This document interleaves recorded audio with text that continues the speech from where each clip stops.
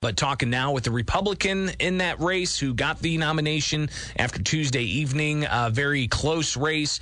Regan Deering joins us now. Regan, congratulations, and how you feeling after Tuesday? Good morning, Greg, and to your listeners. Thank you so much. Yes, it felt really good to get a win and earn the Republican nomination. It was a good race. Four candidates maintained their integrity and delivered on their message on why they'd be the best representative. It was kind of refreshing considering much of the negativity surrounding elections this primary season. But I'm thankful to all of those that gave their support to my campaign and helped share our message. And I'm thankful to have spoken to a few of the other nominees or candidates, and earn their support to be able to hold this seat in November for Republicans. Regan, we've got the president taking questions right now from members of the media over in Madrid. He's meeting for a NATO summit, talking about Ukraine. I think one quote is, we're going to support Ukraine as long as it takes. As a potential member of Congress here, what's your take on foreign policy? Are these things that if we're going to be involved, we need to declare a war, or are we going to be content with doing this kind of through proxy by sending money and weapons, but not necessarily actually declaring war? What's your foreign policy as a potential member of Congress? Well, I think most Americans would agree that we're not looking to engage in war.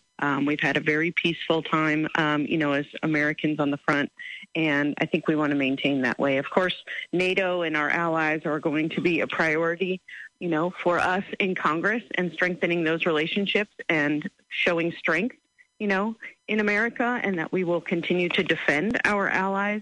The ongoing Russia-Ukraine conflict is a concern, and I know Americans that I've talked to here in my district are worried about the continued additional funding in the millions that we're sending overseas when it feels like we should be prioritizing, concerns we have here at home. So it's going to be a balance that we're going to have to continue to make as Congress. Congress currently has a very low approval rating. So I think Americans are looking for us to work for them and make sure that we're prioritizing Americans first as well. Again, we're talking with Regan Deering. She is the Republican who secured the nomination for the 13th Congressional District. You're going to be going up against Nikki Budzinski as the Democrat. We don't know yet if there's going to be any third-party challengers. But what separates you from the Democrat in this race? Why should voters vote for you instead of her if those are the only two choices?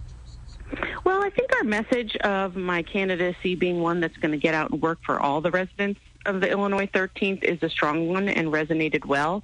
I know we have a lot of political division right now, and clearly this 13th congressional district was mapped for a Democrat. But, we can all read the news. I think it's almost 8 in 10 Democrats that think our country is going in the wrong direction.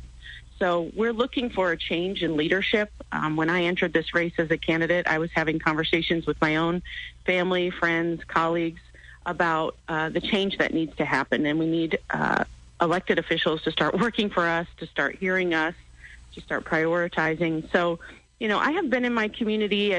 We just celebrated the 17th birthday of our oldest son. So my husband and I have been living and working and engaged in Decatur and in central Illinois for almost the last 2 decades. And that gives me a front row view as to what's happening in my communities. We do have big global issues. You mentioned foreign policy earlier. We have, big issues that are confronting our country, but we also have very unique issues here in central Illinois.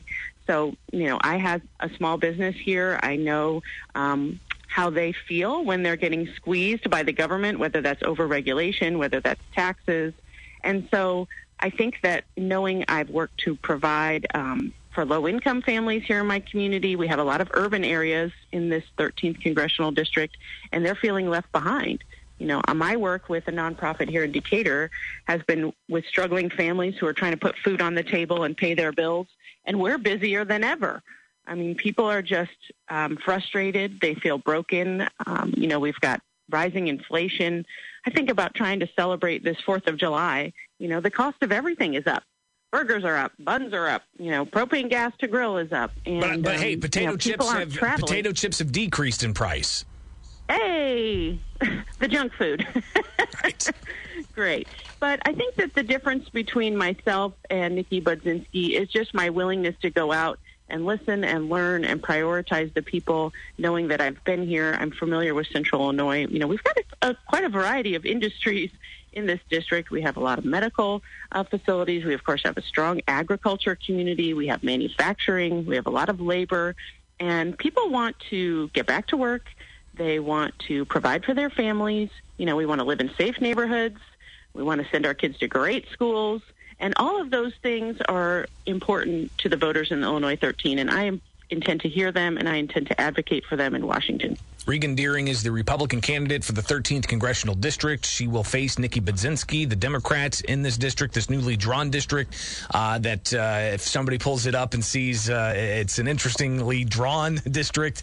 And in particular, you've got this kind of, lumping in of a bunch of rural areas with areas like East St. Louis, Decatur, Springfield, and I believe, Champaign-Urbana, is that right? Or is that Bloomington? Correct. Okay, so Champaign-Urbana. So how do you get your Republican message across to those who might be some swing voters in this newly created district? Well, you work hard. I mean, people are ready to be heard. I have shown up in very rural counties, and people have said, gosh, we haven't seen an elected official in Congress here in years.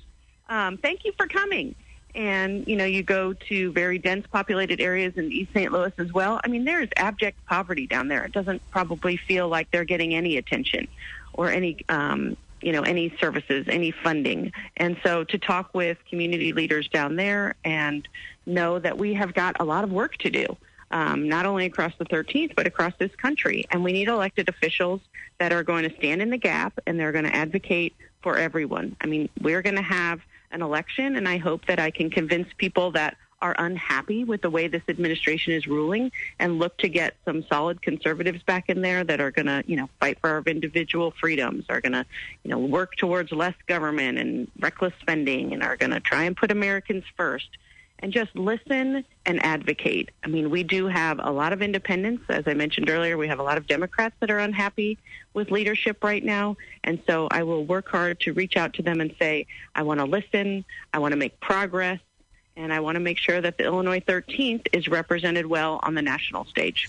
Regan Deering, a Republican running for the 13th Congressional District. I imagine we'll talk plenty of times between now and November, so have a great day, and we'll talk soon. I look forward to it, and have a happy 4th of July.